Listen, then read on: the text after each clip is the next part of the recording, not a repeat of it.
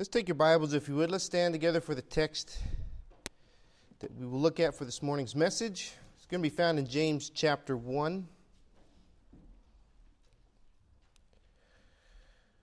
James chapter 1. I want to turn your attention to two verses here, and then we're going to look at a passage in chapter 2. James chapter 1, let's look in verse 9 and verse 10. James 1 and verse 9, James writes here, it says, "Let the brother of low degree rejoice in that he is exalted, but the rich in that he is made low, because as the flower of the grass he shall pass away." Look verse 11 as well. "For the sun is no sooner risen with a burning heat, but it withereth the grass, and the flower thereof falls, and the grace of the fashion of it perishes. So also shall the rich man fade away in his ways." Then look in chapter 2, James chapter 2 and verse 1. "My brethren, have not the faith of our Lord Jesus Christ, the Lord of glory, with respect of persons. For if there come unto your assembly a man with a gold ring and goodly apparel, and there come in also a poor man in vile raiment, and ye have respect to him that weareth the good clothing, and say unto him, Sit thou here in a good place, and say to the poor, Stand thou there, or sit here under my footstool. Are ye not then partial in yourselves, and are become judges of evil thoughts? Hearken, my beloved brethren, hath not God chosen the poor of this world, rich in faith, and heirs of the kingdom which he hath promised to them that love him? But ye have despised the poor. Do not rich men oppress you and draw you before the judgment seats? Do they not blaspheme that worthy name by the which ye are called? If ye fulfill the royal law according to the Scripture, thou shalt love thy neighbor as thyself, ye do well. But if ye have respect to persons, you commit sin, and are convinced of the law as transgressors." Let's bow our heads in prayer. Father, thank you for this day that you've given us. Thank you for this time of preaching. I ask that you would remove the distractions from our hearts and our minds. Help us to be open to your word. Teach us this morning and do the work in us that only you can do by your Holy Spirit. I ask this in the name of Jesus. Amen. You may be seated.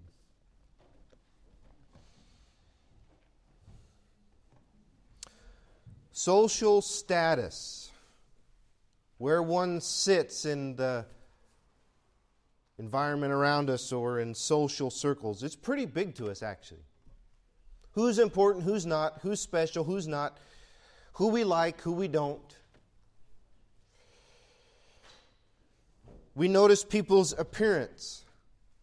We notice their speech, their apparent wealth or apparent lack of it. What somebody wears, what they drive, how they talk, how they look. In an instant, we're aware of it. Maybe you say you're not, but whether or not we realize it, we are subconsciously conscious of it. We see somebody in certain type of clothes, we notice it. We see somebody who maybe is nice and clean or maybe not, and we notice it. Well, we can say we don't notice it. Some people say that, right? I don't notice people. I don't care what people wear or what people drive. You do. Whether you realize it or not, you do. And at a glance, we instantly make split-second judgments. Whether or not we want to talk to them, whether or not we like them, whether or not we think we'll get along with them. And you may say you don't, but you do. I do.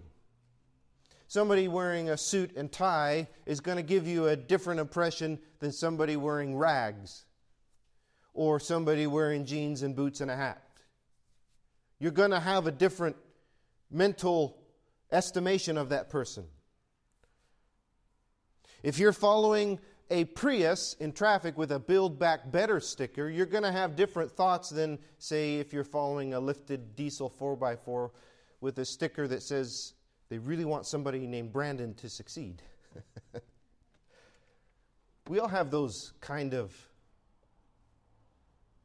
personal prejudices, right? Now, you've been conditioned to hear that word only one way, prejudice. It just means a prejudgment, a preconceived opinion, something that you have already made up in your mind, and we all have them. That's the point. We all have them. Again, whether we realize that we do or not. Some people know that they have this tendency, and they're rather proud of it, and they're quick to do so, right? They like to point out the differences in other people. They like to point out what they see as flaws or what they see as shortcomings.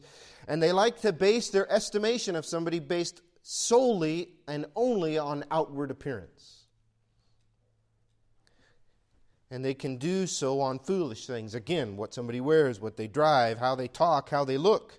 Or even foolish enough to base those estimations on things like skin color. I just want to address that from the get-go because it can play a factor in what we're going to talk about today. I believe racism is a foolish thing. It's a foolish thing. It's rather silly when you think about it, and I want to be clear where Faith Baptist stands on this. I do not believe there are different races of human beings at all. I believe there is only one race, and that is the human race. There are most certainly different cultures, different ethnicities, different nations. The Bible uses that term, nations. It's the term ethnos, and we get our term ethnicities from it. And God, in His perfect design, has made us very diverse. Different skin colors, different characteristics, different cultures. But each one is the same. Each one is a human being, made in the image of God, with a spirit, a soul, and a body that Jesus Christ died on the cross to save. Period. And so to base somebody's worth on the lightness or the darkness of their skin is absolute absurdity. Racism is a foolish thing. And the Scripture is clear that God loves the whole world, and whosoever believeth can be saved. And that whosoever believeth means exactly what it says. It does not leave out some group of people or only include some other people. It means every last man and woman ever to live. That's who Jesus died for. So to base judgment on the color of one's skin is foolish, just as foolish as basing judgment on the outward appearance or apparent wealth. Where do we learn that? Where do we learn to start categorizing people or making fun of people or looking down on people? Because I don't think that's the way we start out. You can watch your kids play with other kids and they don't care what they're wearing. They don't care what color they are. They don't care where they come from. They just get along with people, right? But somewhere along the line we're taught that, or we learn it maybe, I don't know. Maybe it's by our upbringing, or maybe it's from the world around us. We are taught to separate and discriminate and categorize people to different things, right? Sometimes it's a self-defense thing. You see that a lot in, high school, junior high school. You group together with people just like you and make fun of those who are not like you because you're so insecure, other people will notice your own shortcomings. You're afraid of people noticing the flaws in you, so you're quick to point out the flaws in others that you see, and it can be like a bunch of teenagers that never grew up.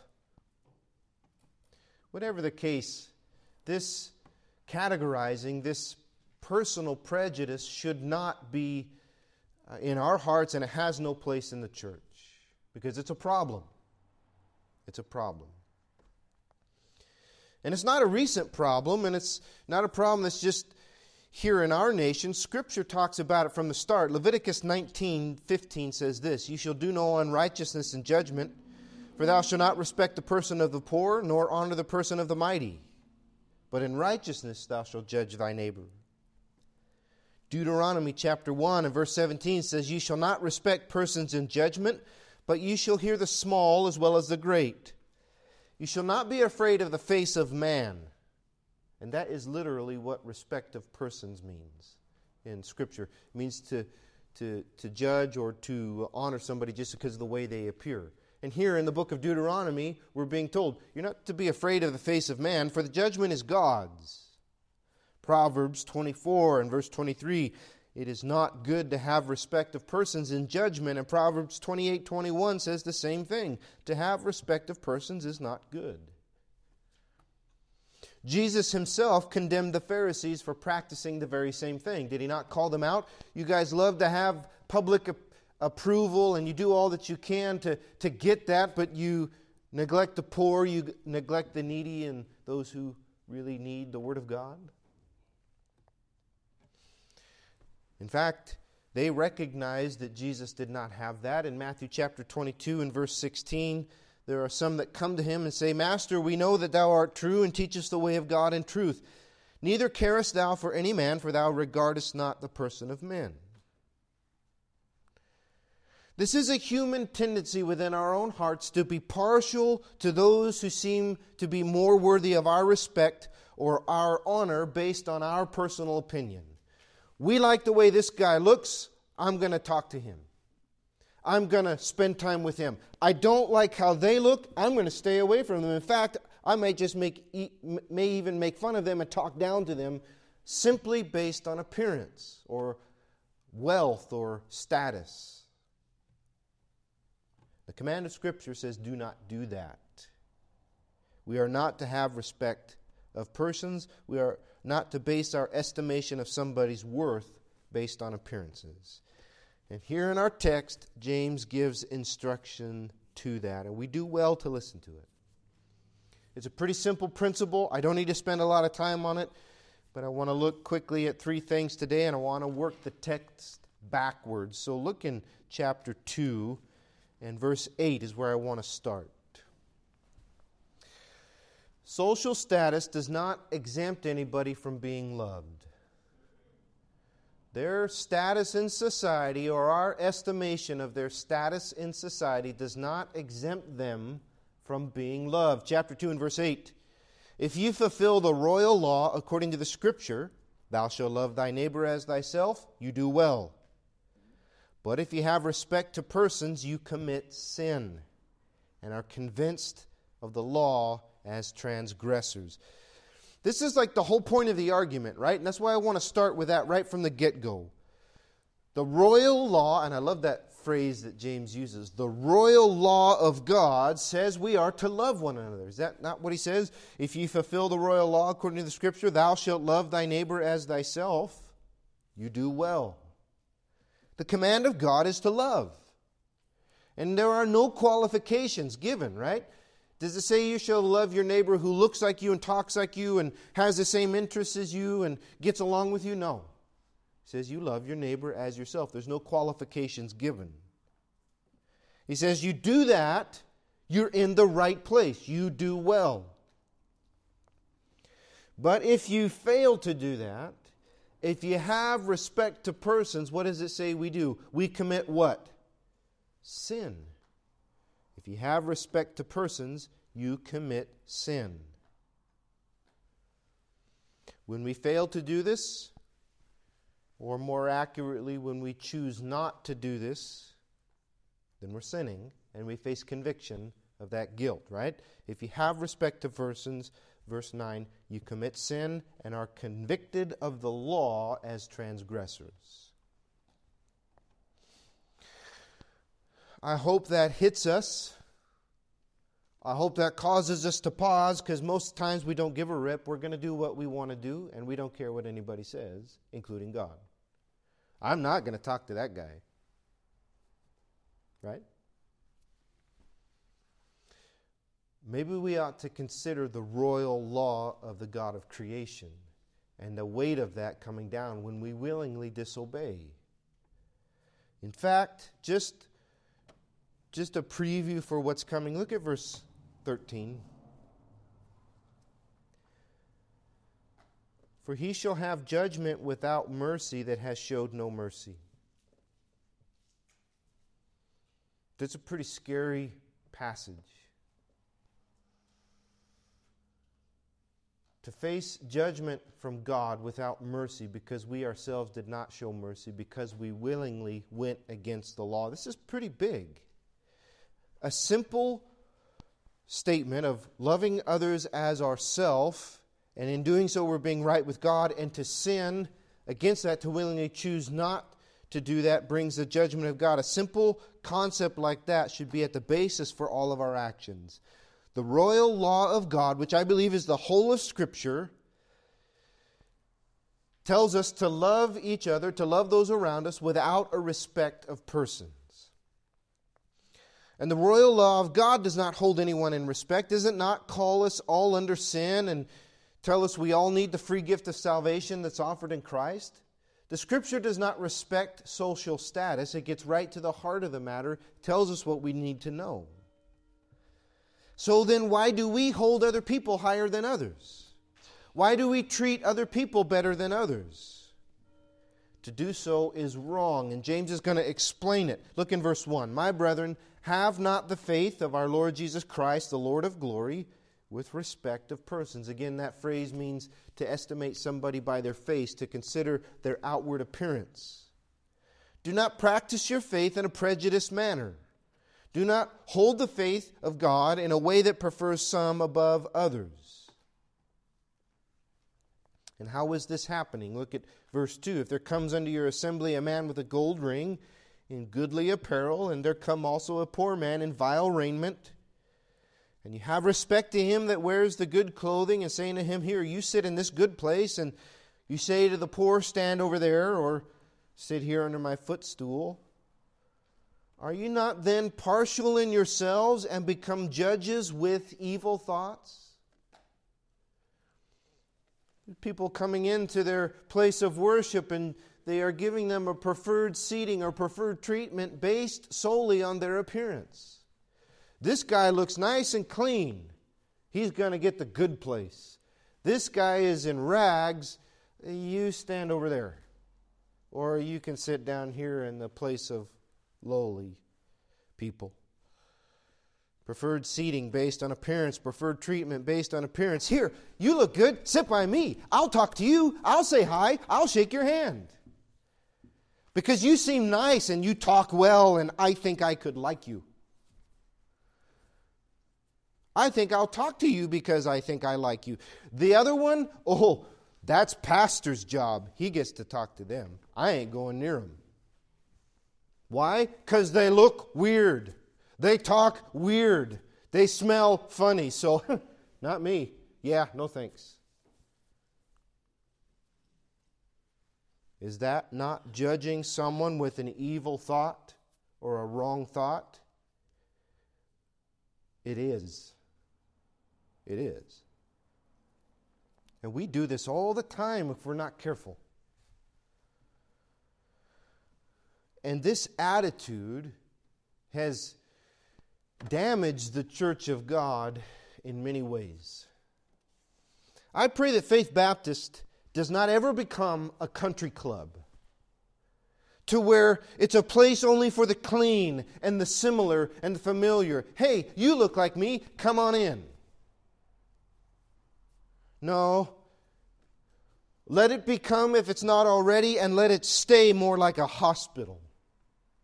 An emergency triage that brings in the shattered, the broken, the bleeding, and the messy.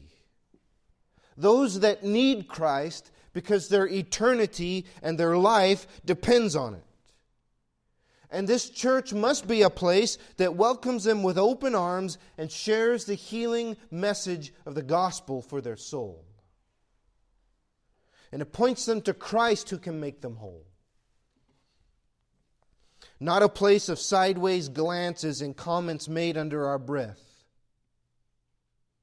God forgive us if we get to that point. God forgive me if I get to that point. Because that is holding the faith of God with respect to persons. And that is a transgression of the royal law of Scripture. The church is a place for everyone, no matter what place they hold in society, even if it's low places. Because you know what? That's exactly who God likes to build His church with. Look in verse 5. Hearken, my beloved brethren, hath not God chosen the poor of this world to be rich in faith, and heirs of the kingdom which is promised to them that love him? But you have despised the poor. Isn't it the rich ones who oppress you and draw you before the judgment seats? Aren't they the ones that blaspheme that worthy name by which you are called?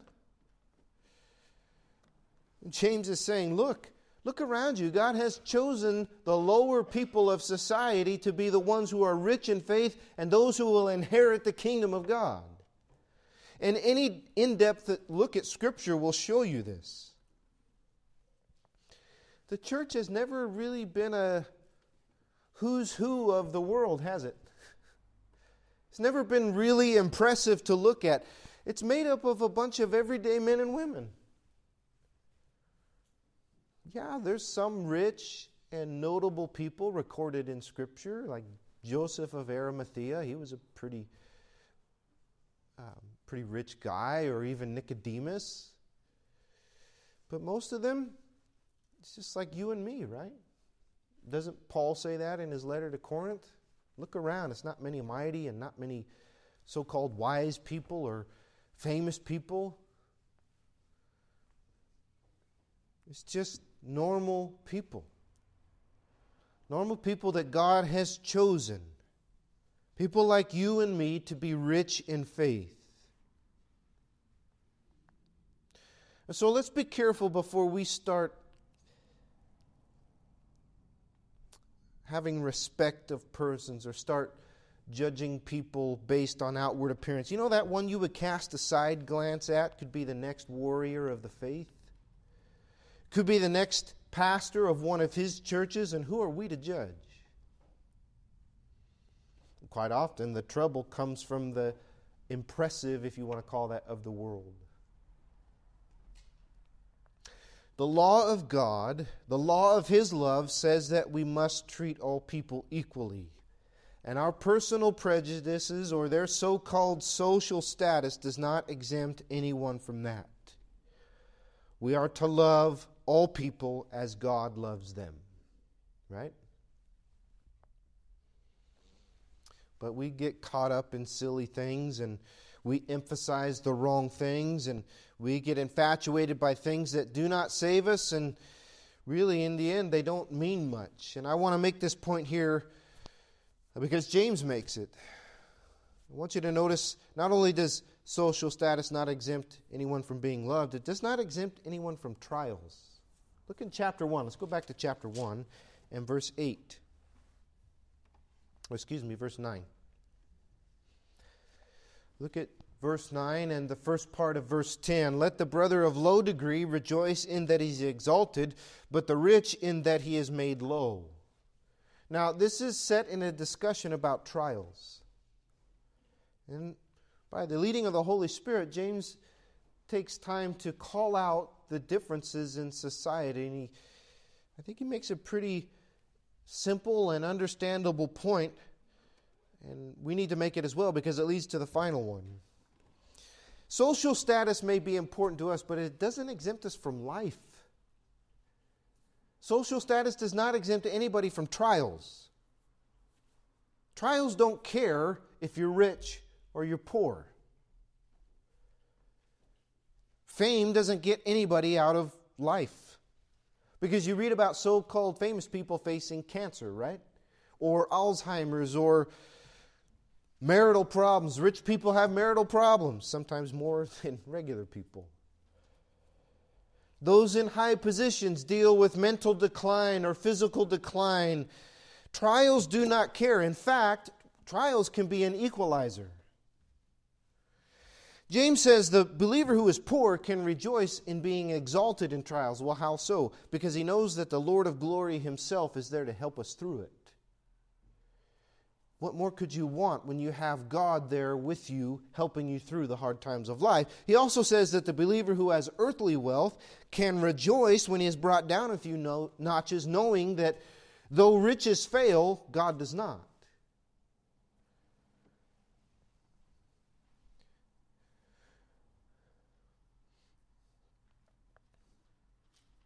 We do well not to get caught up in the idea that money does away with trouble.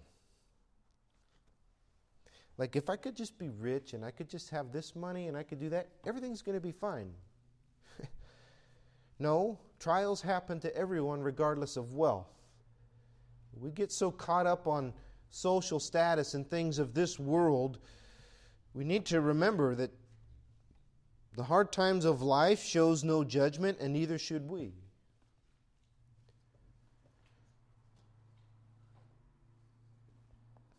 Especially because of what follows. And this is the final point for this morning.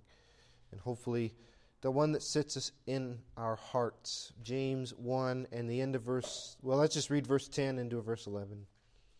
But the rich in that he is made low, because as the flower of the grass he shall pass away. For the sun is no sooner risen with a burning heat, but it withers the grass, and the flower thereof falls, and the grace of the fashion of it perishes. So also shall the rich man fade away in his ways. It's pretty descriptive and pretty harsh, right? But it's true. We all pass from this life. We all die. No matter how much we have or how much we don't have, this day comes for all of us, and it comes sooner than you think. Man, I don't know if it's just because I'm getting older or what, but the days seem to be flying by very quickly. It's Thanksgiving already. And to me, that's crazy. It seemed like it was March just last week. Time flies.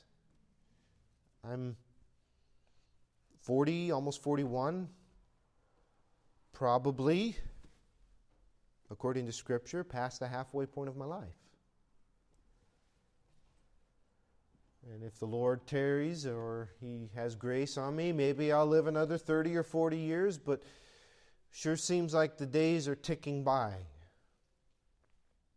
It doesn't slow down because we have money. It doesn't slow down because we might be in a certain social bracket. There is coming a day when I will pass from this life, and that day is coming for you too. In fact, it's coming for all around us. And most of us have come to peace with that, right? If we know Christ as Savior, we have a certain peace about that. You know, I'd like to have certain things. I'd like to live certain places.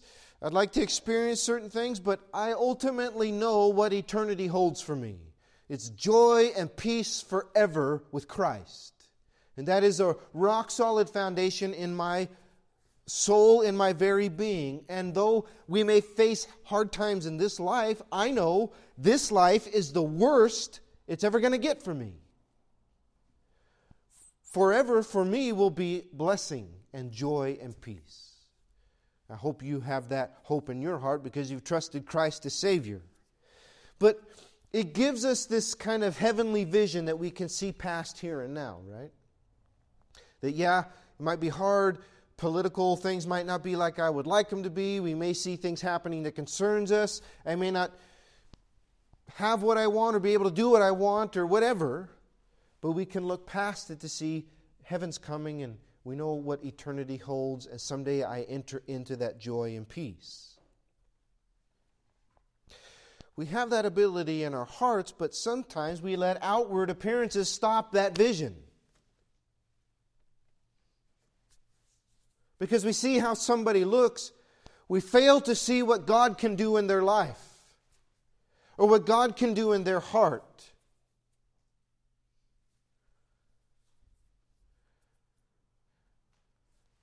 If we really consider what's being said here and we really let it sink in, I think it's going to change how we view people wholesale. Everyone you meet, everyone you know, everyone in your life, each and every one of them will die and enter into eternity someday. Period. I don't care if they got a lot. I don't care if they got nothing. They will enter eternity someday.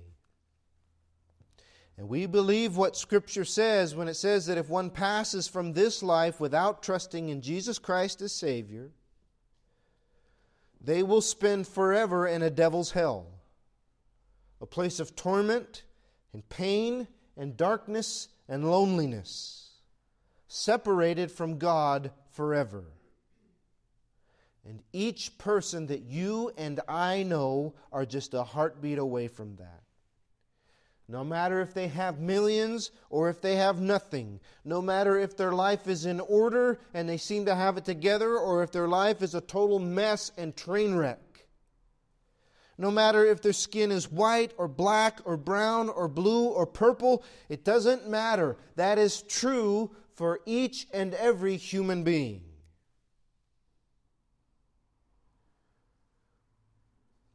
Do we care? Or do they look too funny for us to talk to? Are they too weird for us to talk to?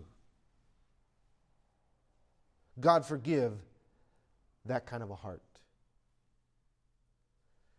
If that is true for each person that we know, that means they need to hear and believe the gospel. They need to hear of the salvation that is offered in Jesus Christ, no matter if you like them or not, no matter if you think they are savable or not. Does not Scripture say that God does not look on the outward appearance, but on what? On the heart, doesn't He?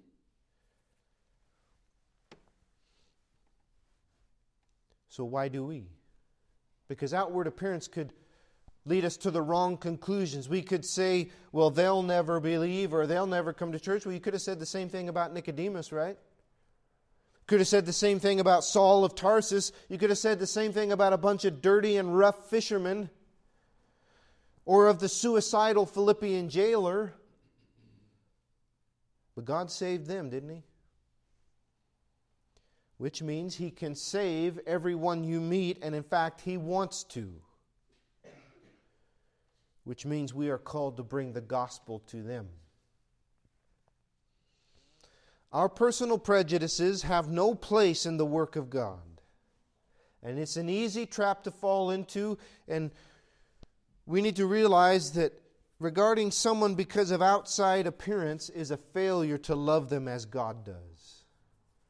We ought to love them enough to reach out, enough to show mercy on them as God has shown mercy to us. A little mercy and grace goes a long way, doesn't it? After all, hasn't God showered mercy and grace upon us? Romans 3:22 says this, even the righteousness of God, which is by faith of Jesus Christ, unto all and upon all them that believe. For there is no difference. The righteousness of God comes by faith in Jesus Christ upon everyone who believes. There is no difference. There's no difference. All can be saved if they will believe. You think God cares about how much money somebody has? You think God cares about their social status? He does not. He looks to the soul. He looks to the spirit and what matters. And beloved, so should we. It's easy when the message of the day is to categorize and to separate and to segregate people into all these different camps that they're telling us we can't get along and we can't coexist or whatever it may be.